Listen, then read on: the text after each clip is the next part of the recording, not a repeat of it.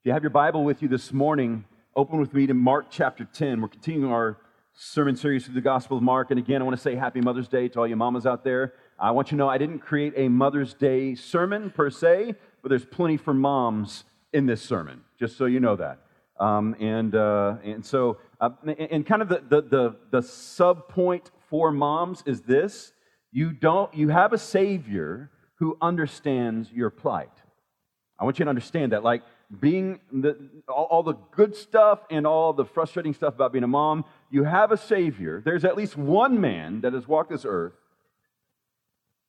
that understands you. Okay? Amen?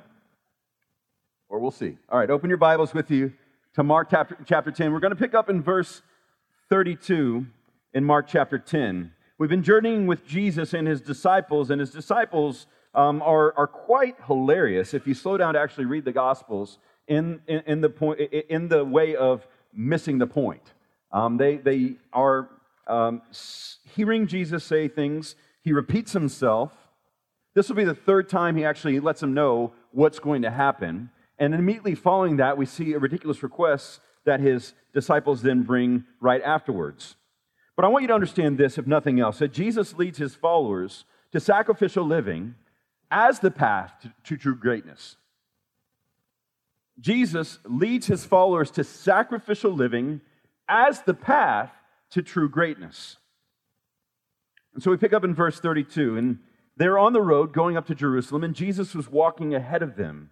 And they were amazed, and those who followed were afraid.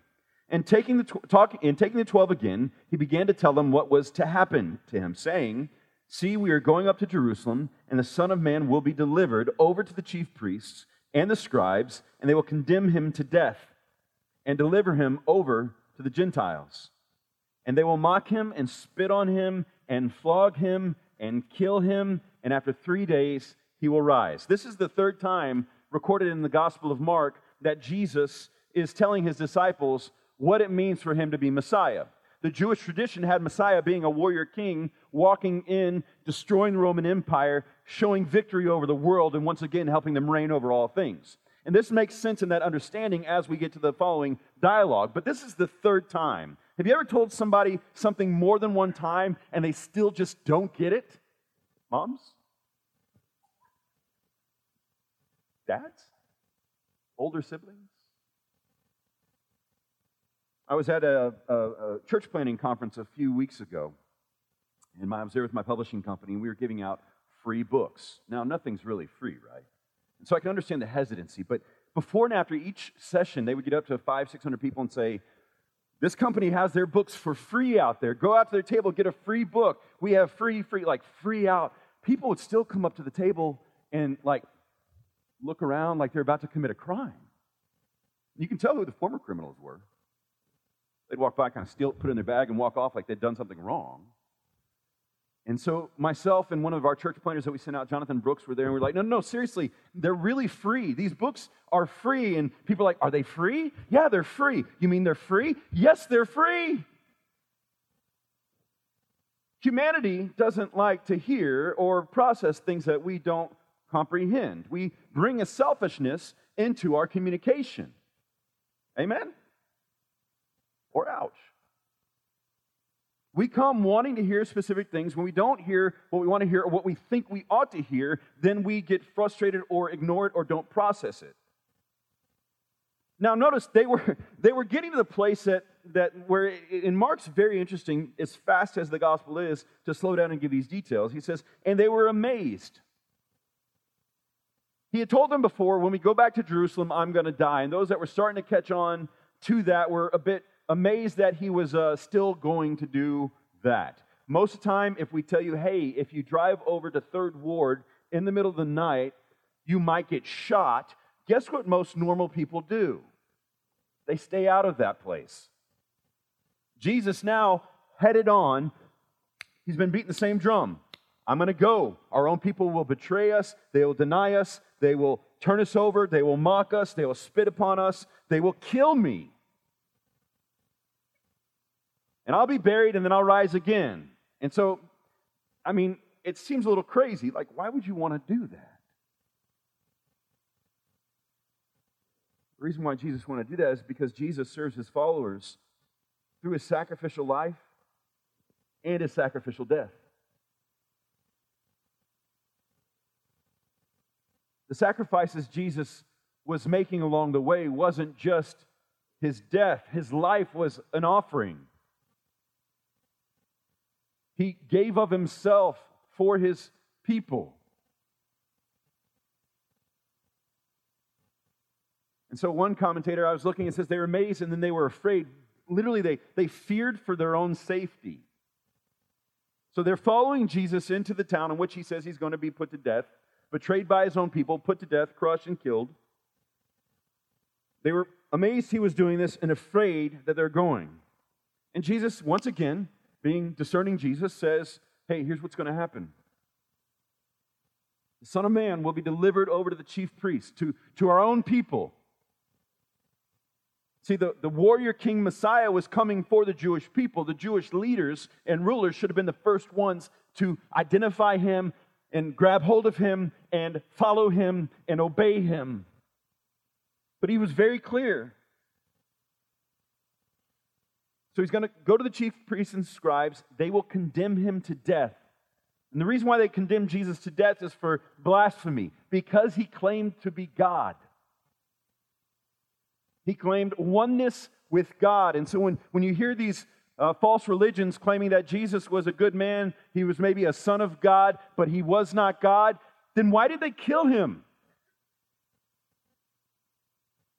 He was put to death because he claimed to be God. Why? Because he is.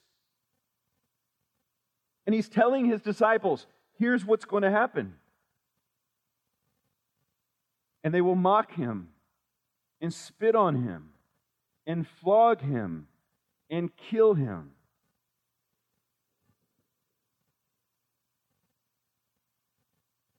They will take the King of the world, the Son of God, and do as the prophets had foretold. Humiliate, beat, torment, and kill. But don't miss the second part of verse 34. And after 3 days, he will rise.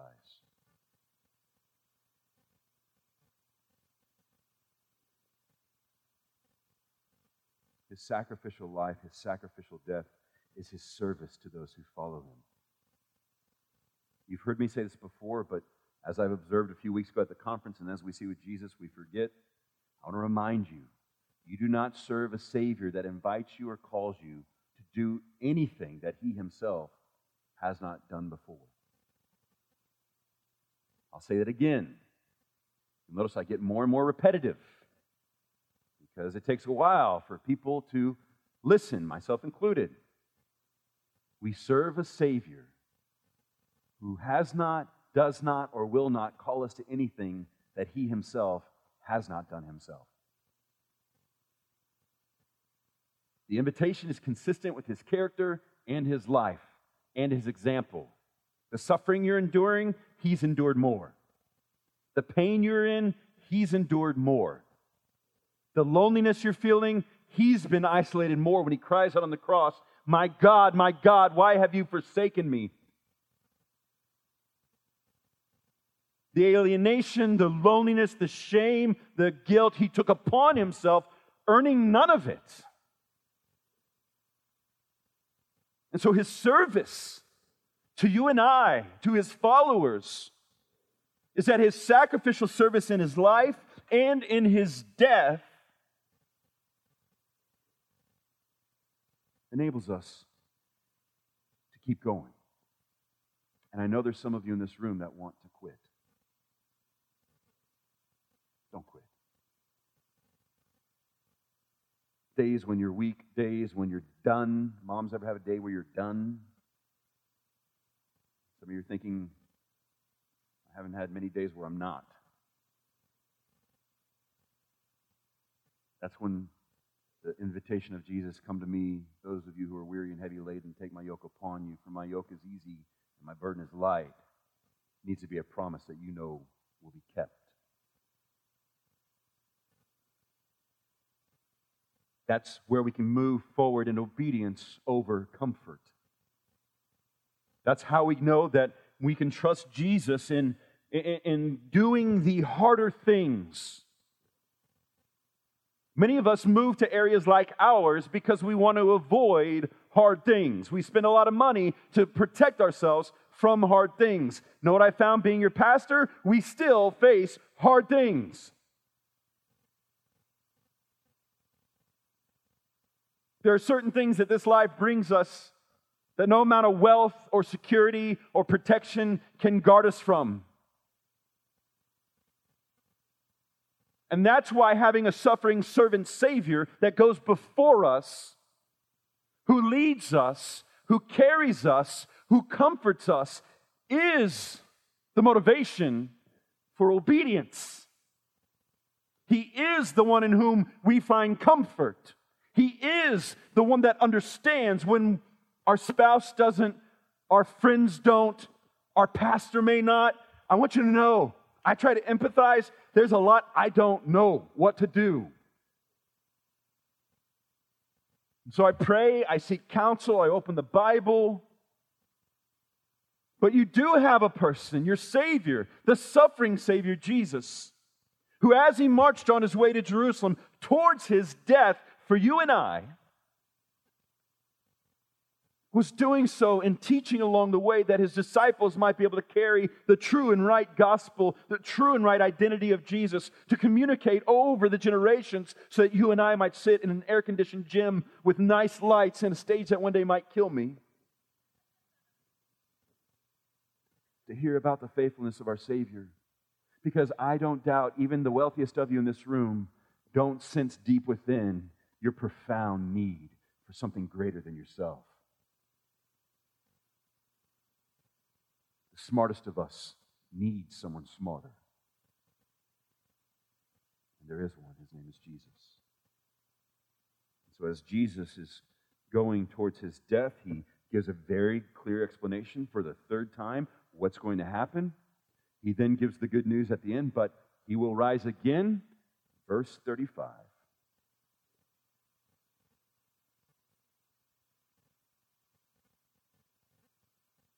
And James and John, the sons of Zebedee, came up to Him and said to Him, "Teacher, we want You to do for us whatever we ask of You." This is the guy that just said he's going to go into Jerusalem and die for You and rise again. Some of you who are salespeople understand the upsell. You're going to make the extra ask, and someone's already sold out to do something. You might as well get them to buy more. I'm not saying that's what these disciples were doing, but talk about the key of missing the point.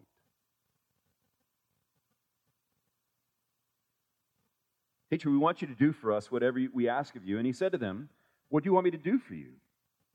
And they said to Him, "Grant us to sit one at Your right hand and one at Your left in Your glory." It's kind of like if you're granted 3 wishes from a genie, what's the first one you ask for? Limitless wishes. Hey, you're about to go die and rise again, so while you're at it, maybe one of us could sit at your right and one at your left. And in royalty, that idea is places of power, places of authority, places of ruling over many. So when you are once glorified, okay, the death thing, the resurrection thing, whatever. But after that, Jesus, can we sit at your right and sit at your left? They're jockeying for position. Someone's mommy already did that earlier in the gospel. And now these guys are they're bold. No, but seriously, I know you're about to die, but can one of us be at your right, one of us be at your left? And Jesus said to them, "You do not know what you are asking. Are you able to drink the cup that I drink, or be baptized with the baptism which I am baptized?" And they said to Him, "We are able." Look, I know these dudes were like fishermen and carpenters and like other stuff like that. But if they had any cursory overview or understanding of the Old Testament, and in connection with what Jesus just told them for the third time about dying, that perhaps they might be able to start putting together that the cup He's talking about isn't a goblet of fortune. The cup often talked about in the Old Testament was a cup of wrath. The anger and resolve of God being poured out against his enemies. And Jesus says, are you able to drink this cup which has gone before me? And they say, we are able. Are you able to be baptized with the baptism of death and shame that I'm about to be baptized? We are able.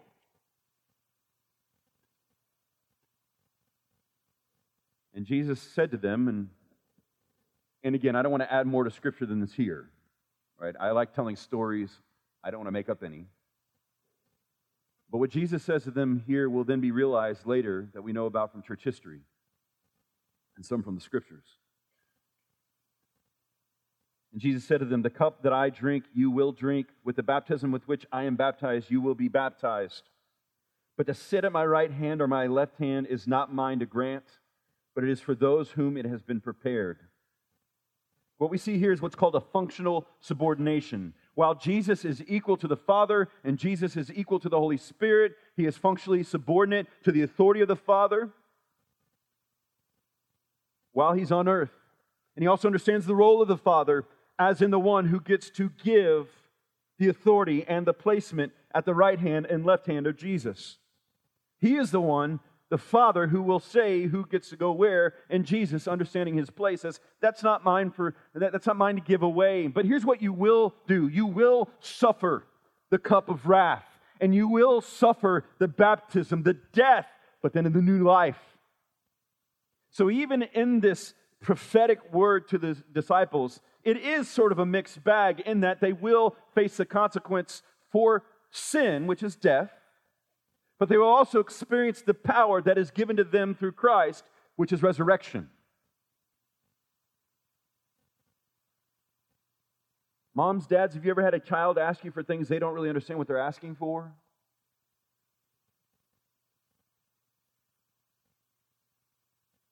You ever had a child want to cook their own mac and cheese, but forget to add the milk? I won't get too descriptive what the cheese looks like, but it's a nightmare. Jesus patiently and lovingly tells them, look, it's not mine for me to give. And I could at least make the assumption that it's not really that's what's important at the moment. And so I want to ask us, this is just a side note, it's not even in my notes, and it won't be on the slide on the screen. But how much of your godly obedience is in order to get something back from God? How much is your quiet time, or your abstaining from things, or your prayer, or your evangelism, or your service, based upon some sort of transactional mentality with God? And then when something doesn't go your way, you're mad at God because you feel like he owes you something, because you've done all this stuff for him. I've been there. And I can say I understand what that feels like, and I understand that way of thinking. And if I'm not careful, I can go back to that transactional mindset with God. I do for God, God does for me. If I don't do for God, God won't do for me. The reality is God continues to do for us even when we don't acknowledge him.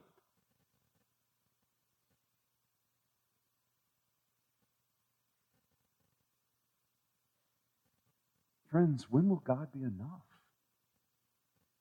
The good news of the gospel is that we get God. We deserve the cup of wrath. We deserve death and hell.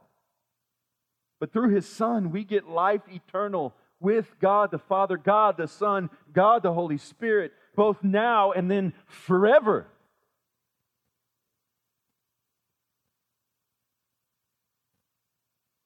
The cup of persecution and death may come our way. To his disciples, he said, for them it will. But apparently these two guys weren't the only ones that were concerned about position in the kingdom. Verse 41. And when the 10 heard it, they began to be indignant at James and John. How many of you have ever volunteered or served in youth ministry in any capacity? Show your hands. Look around. God bless you.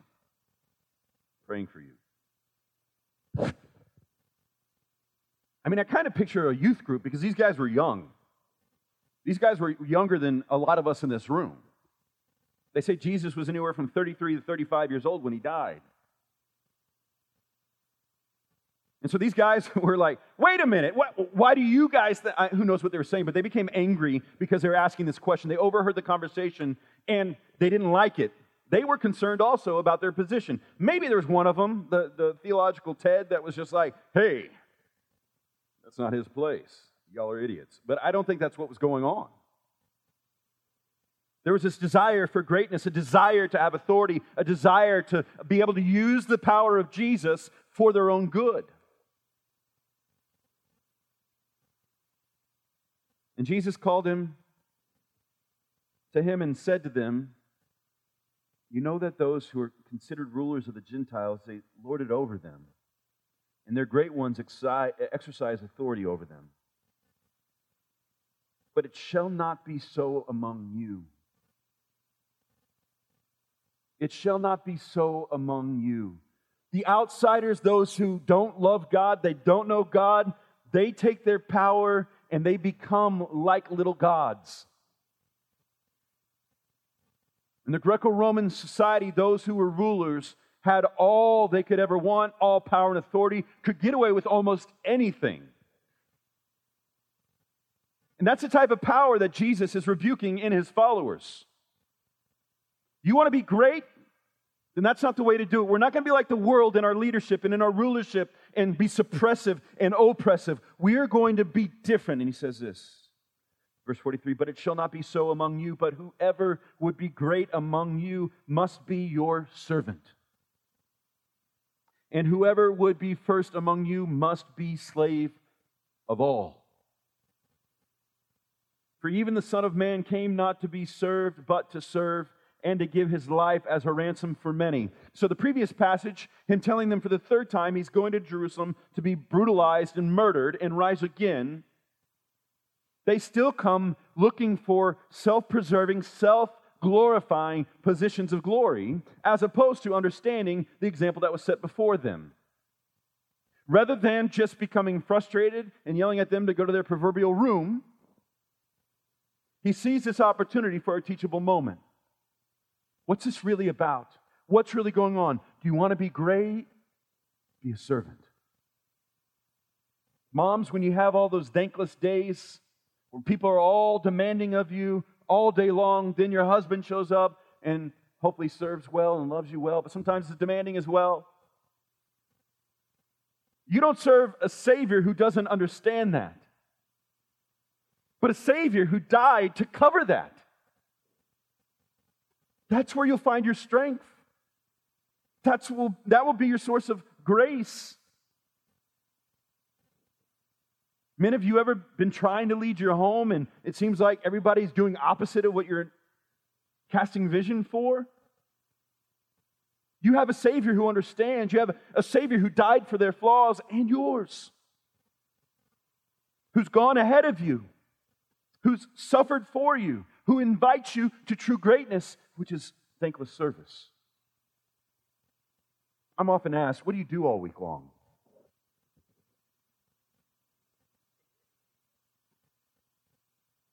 Nothing. I'm not even good at golf, so I can't even use that one. I do know a pastor, I think he's retired now. He used to have a boat called Visitation. And so he would go out on visitation. And if you're not from a Baptist background, that means go and visit people in the church. And so a secretary, with full honesty, could say, well, he's out on visitation right now. So, honey, write that down. That might be an idea. Lake Conroe's not too far. You may want to go halvesies. No, I'm kidding. All right, so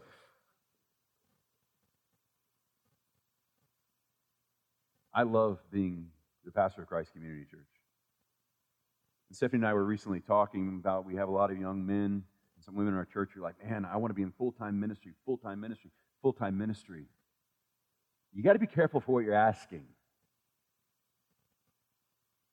You got to be very careful. And this isn't bitter pastor having his way over you because I'm 2 weeks away from my vacation. I'm just going to say it and let the elders clean it up and you'll forget by the time I get back.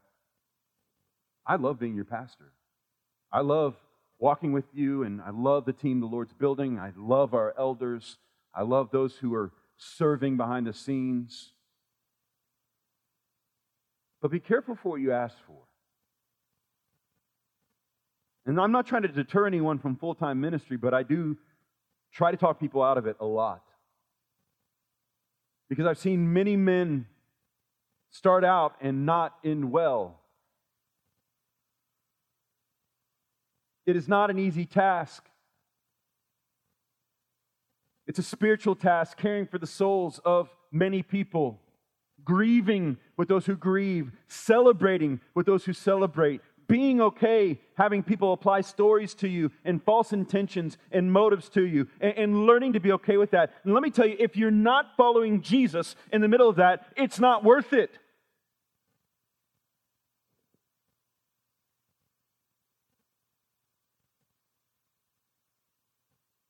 I'm not enough for you. Never have been, never can be. The elders here are not enough for you. The worship leaders, not enough. Volunteers, not enough. We are all here to point you to the Eternal One who is enough. He is enough. He is the answer to your loneliness. He is the answer to your sickness. He is the answer to your sin and your addiction and your brokenness. He is the answer. That's the drum we're beating. You need Jesus. I want you to know Him and to long for Him and to love Him and to trust Him and to obey Him. Not for my good, not so that I feel better about what I do, but so that you can have the treasure that was given for all who would believe. He's the prize. He's the treasure. He's what's worth it. He's what makes serving in children's ministry, when it's a thankless job, rocking babies and changing diapers and being told what to do, and then having kids not listen to you and treat you like you're a fool. And then working with students, all you people who are crazy for God, we're just crazy. Working with teenagers who seem like they ignore you for about 8 years, and then eventually come back and said, hey, I remember you said this one time. And sometimes it's not the right thing that you want them to remember.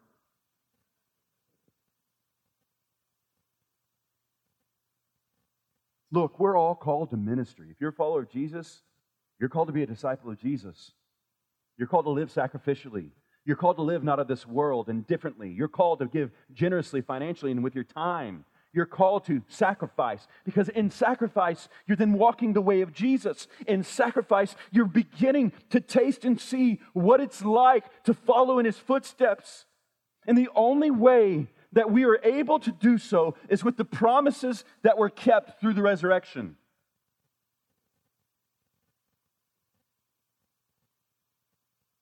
Verse 45, for even the Son of Man did not come to be served, but to serve and to give His life as a ransom for many. Number 2 is this: Jesus leads His followers to a path of death that ultimately leads to life.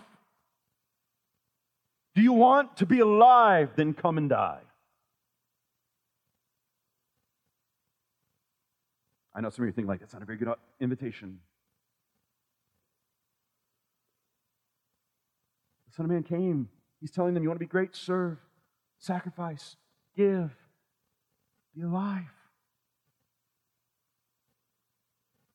Paul writes it beautifully in Galatians 2:20, one of my favorite verses in Scripture. He says, I've been crucified with Christ. It is no longer I who live, but Christ who lives in me. And the life I now live in the flesh, I live by faith in the Son of God who loved me and gave Himself for me.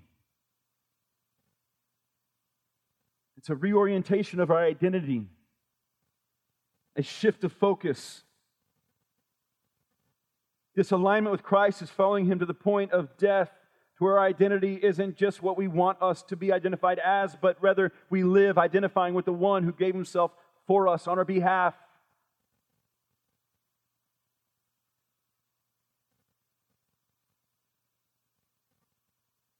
When people ask what I do, well, if I can tell they're not a believer, I tell them I'm a spiritual tour guide. At least buys me some time.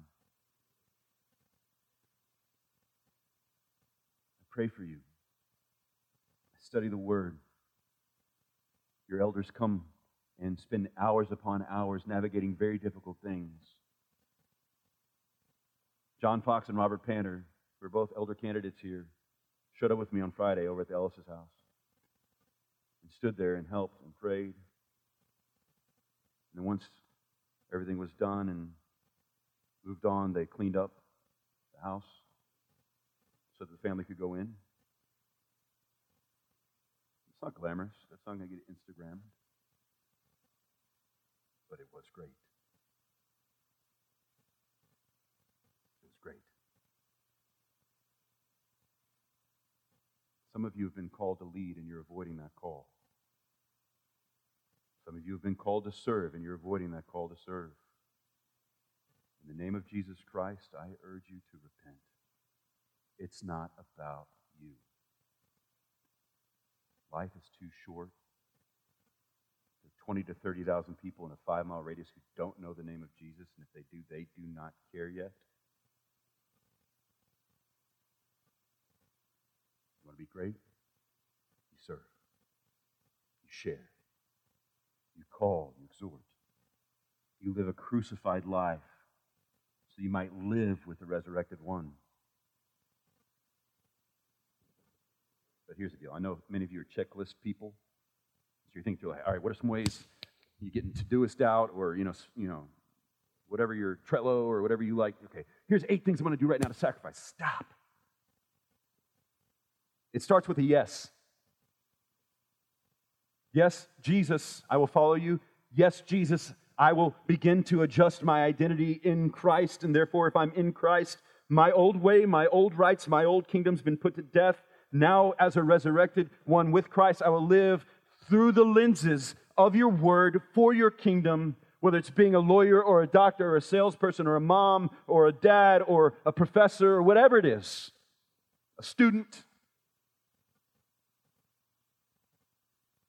Because number 3, the new life that Jesus gives to his followers empowers them to live sacrificially. When I get a call like I get on Friday, I don't want to go, just so you know. When I get hard news or your marriage is falling apart again or things are hard, I don't want to do that. I'd rather, Stephanie's like, can you get a job that you come home at 5 and you get 2.5 weeks off and you just get rated on your performance and maybe get a bonus?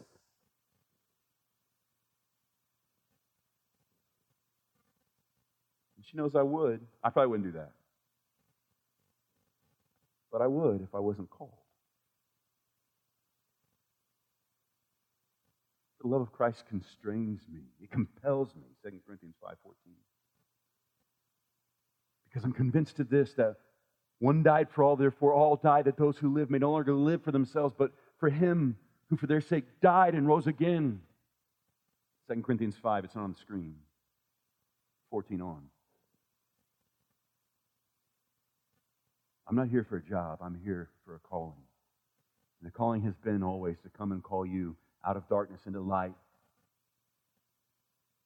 from death to life, from mundane, bored selfishness and addiction to the mirror, to liberty and freedom in Christ, to live on mission, to see lives transformed, to serve as spiritual midwives, to forgive more often than not, and when we're not, we repent. The new life that Jesus gives to his followers empowers them to live sacrificially. That's when he tells them, for even the Son of Man came not to be served, but to serve and to give his life as a ransom for many. Follow him.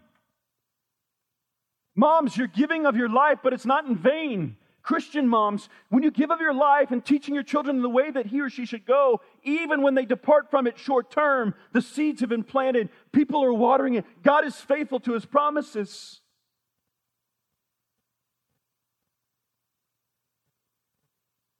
Listen, I know our logic tells us to know God more. We need more Bible studies. We need more Christian events. We need more Christian godly things to do. Let me tell you, I've tried a lot of that. I've been a Jesus junkie.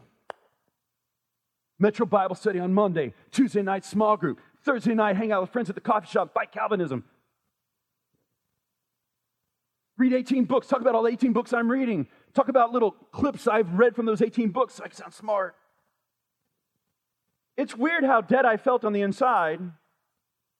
when I was overeating and I was becoming a fat sheep. You want to know what makes me feel alive in Christ? Is taking what I've learned, actually applying it with my wife and now my daughters and my neighbors and my friends and with unbelievers and with y'all, and saying, okay, let's take what we know and let's try to apply it. And man, it's harder than it feels, but let me tell you this. I promise you this. You want to know Jesus more intimately? You want more of God? Sacrifice. Deny. There's more of God to be had, and it's not found giving in always to our comfort. It's found through sacrificial service. It's found in sacrificial giving. It's found in radical forgiveness. That points to Jesus. Some of you have aspirations to be an elder or a pastor or a church planter. You've heard me say it before. If we've talked about it, serve. Serve. Lead somewhere. And if people are following, that might be a sign that you're called.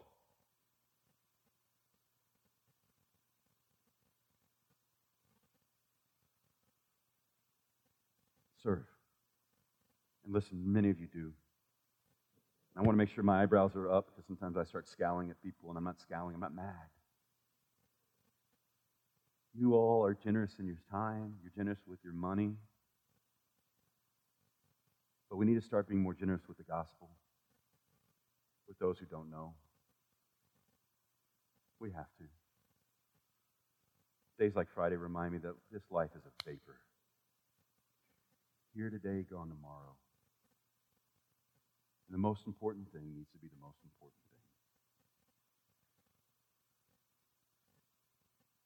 thing. Jesus leads his followers to sacrificial living as the path to true greatness.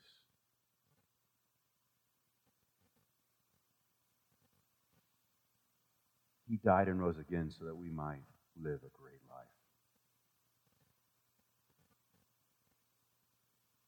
The good news for us is that this isn't the only life we have. Let's pray.